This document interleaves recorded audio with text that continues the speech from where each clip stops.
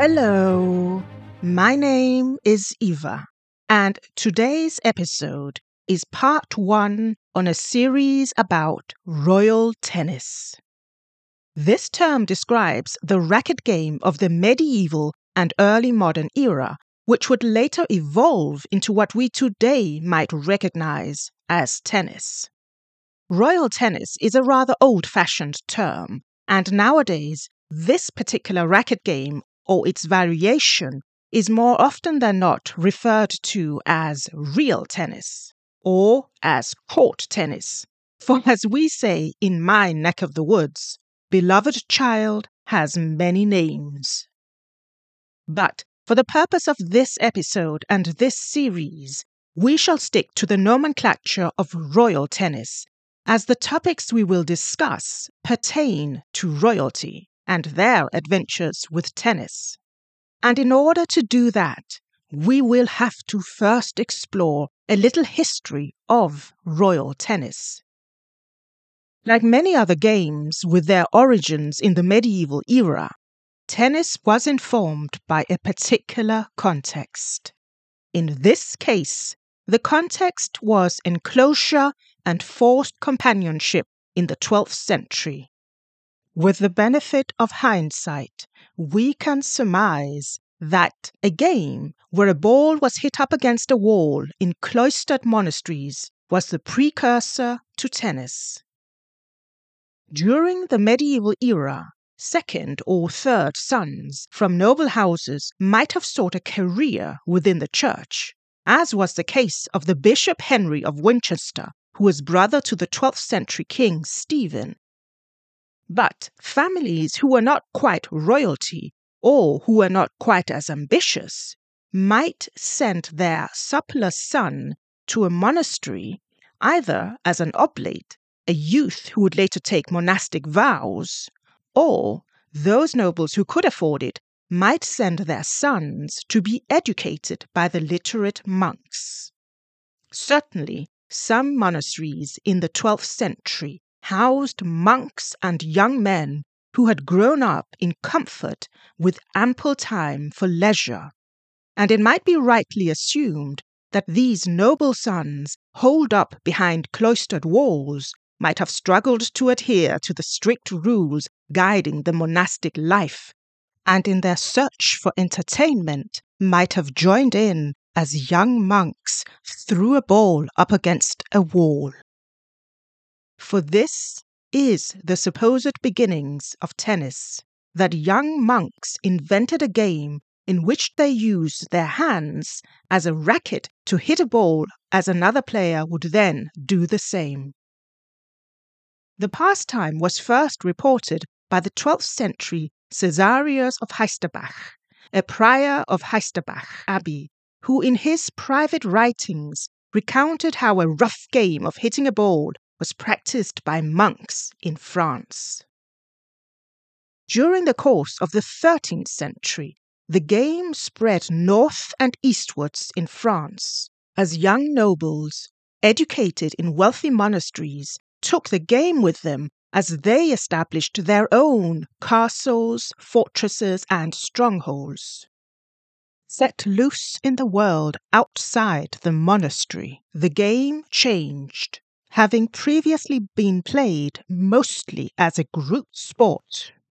It now became an individual endeavor, and adopting along the way such complex rules, rights, and regulations that one might assume this game came to be an outlet for battled competition with a decidedly chivalric aura about it.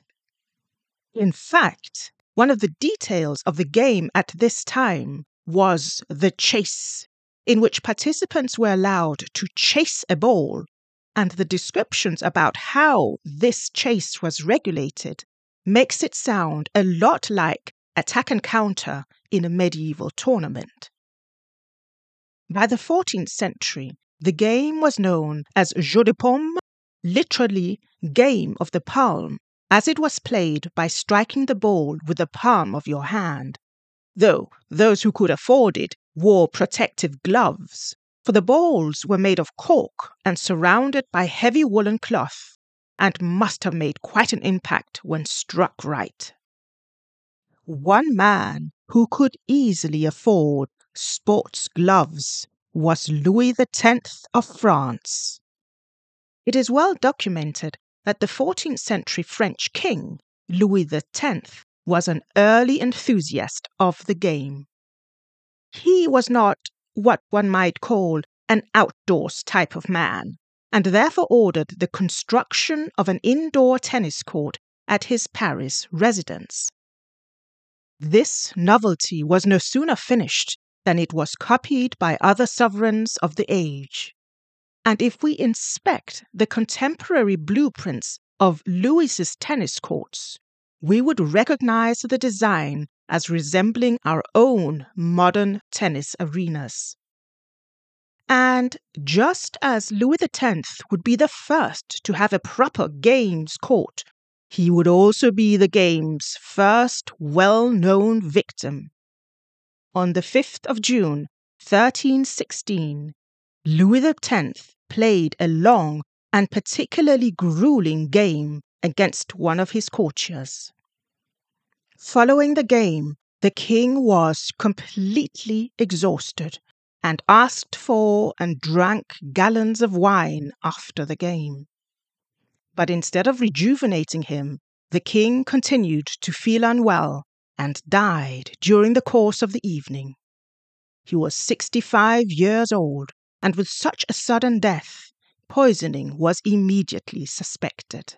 But though he was not universally beloved, he was a king who did enjoy affection from his inner court. So pinpointing a suspect was difficult, and it ultimately came to nothing.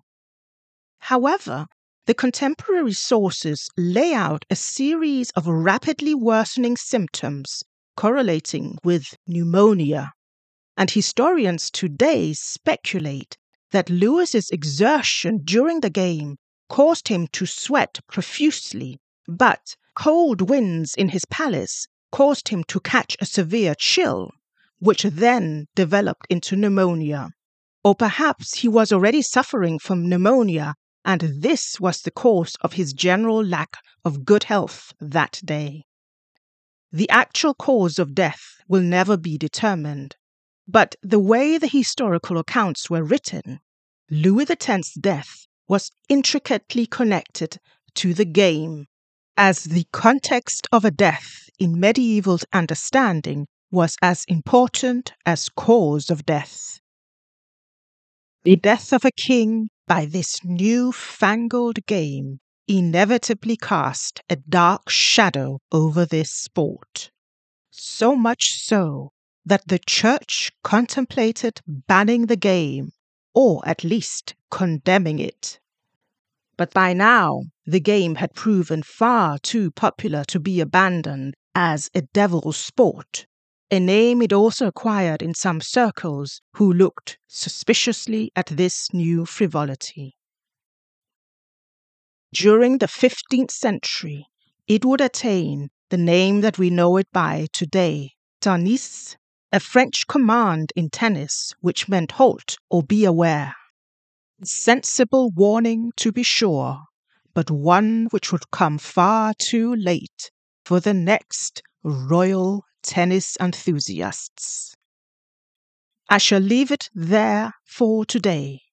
Next time we continue as a medieval Scottish tennis fan finds himself trapped in a tunnel of death, while another French king suffers the consequences of playing tennis. I hope you liked this episode. If you did, please consider telling one of your friends about this podcast, Restless Times in History. Or perhaps you would consider leaving a like wherever you get your podcasts. Until next time, I have been Eva, and thanks so much for listening.